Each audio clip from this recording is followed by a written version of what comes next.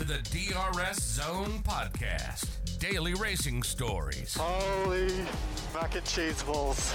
From guests who probably know more than you, or think they do. No, Mikey, no, Mikey, that was so not right. Do you understand the words that are coming out of my mouth? Listen to stories well known. Lesser known. And never told. With another episode of Daily Racing Stories today. Now, here's your host, RJ.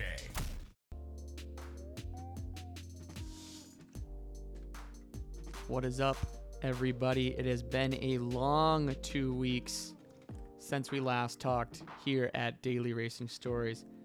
Back again, though. A little bit of a hiatus. We're here. We're a family. Sounded like an Olive Garden slogan. Anyways, Daily Racing Stories. We have had a lot in the last 2 weeks. Let's take it from the top, starting with COTA, Too Long Didn't Read version.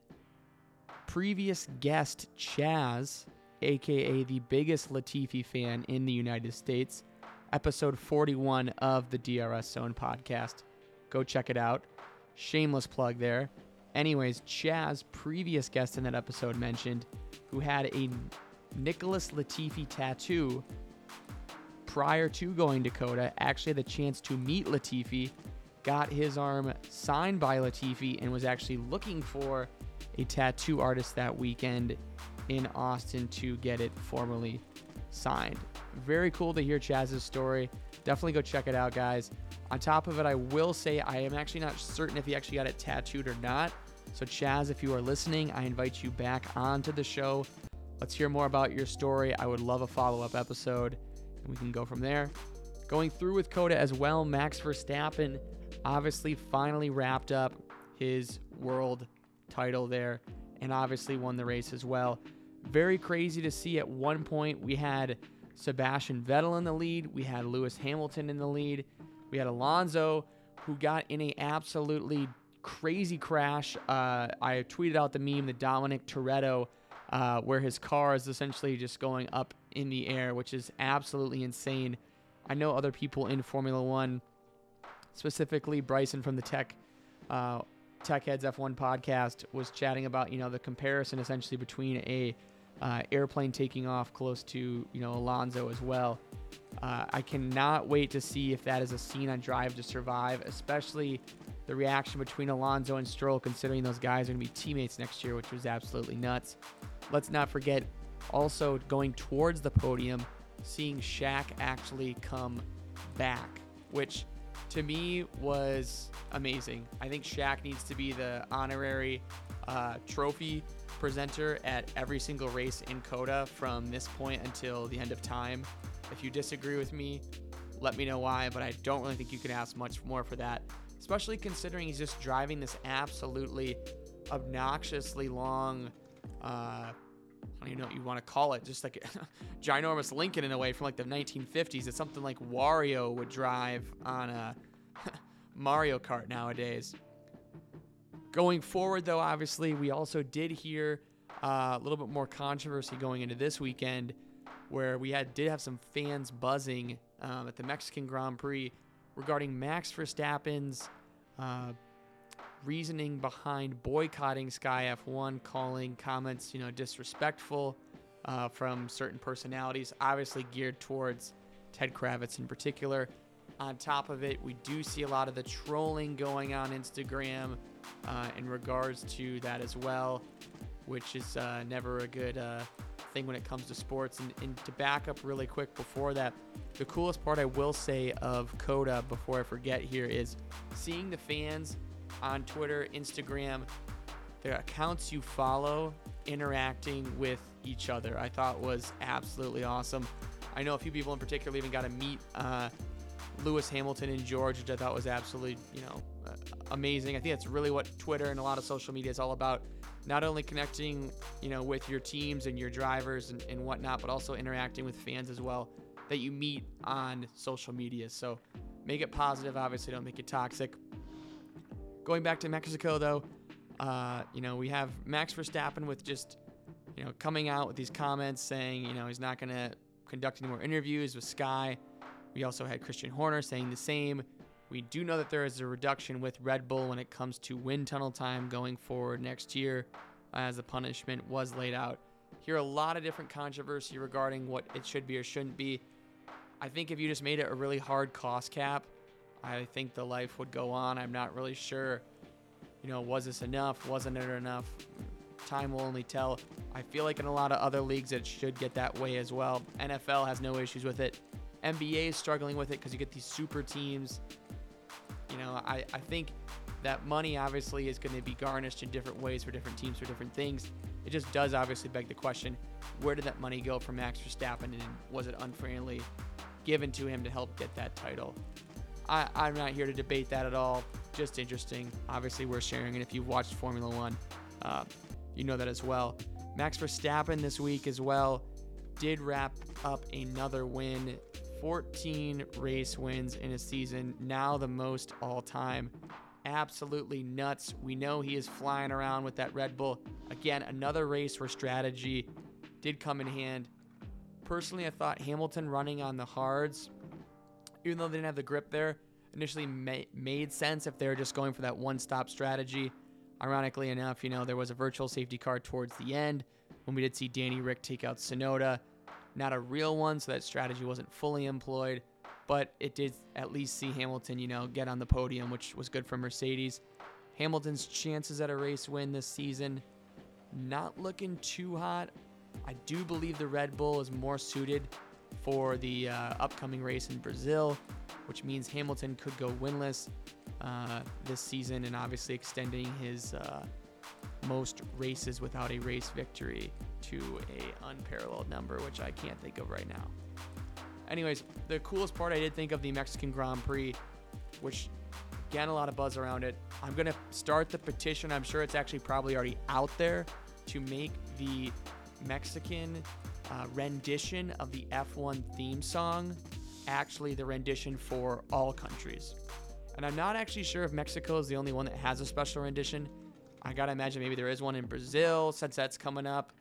Maybe there's been one in some of the races overseas I haven't listened to, but to hear the Mexican rendition, I thought it was way better than at least the American version here in the States. I would love to see that be a more permanent threshold.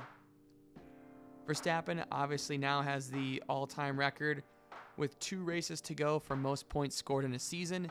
In case you are a statistician, tongue twister there, the top 5 leaders for most points in a season all time. Last season, Max Verstappen actually broke the top 5 with 396 out of a possible 581 with Red Bull. He was 1 point shy of Sebastian Vettel with 397 back in 2013. Lewis Hamilton in 2018 had 408, and then Lewis Hamilton in 2019 had 413 out of a possible 546. With 2 races left, Max Verstappen officially has 416 points with 544 up for grabs. He claims yet another record for the 2022 season. I got to imagine it's just going to keep going and going and going. But I suppose we shall see. There's still some races left. I would have absolutely loved to see Checo win that race in his home crowd. The cooler parts, I think, of the race in general and the respect for a lot of sportsmanship. I'm not a huge fan of booing in any sporting event in particular. To see fans boo Lewis, especially with the Red Bull there, I guess I see it. Obviously, there's a rivalry there. But to see Checo actually, wave his finger, tell the fans not to, I thought that was obviously really admirable as well. And, just a good sight. Also, let's not forget the star of the show, the Checo's dad. We get the helmet cams. I would have loved to see him the entire race.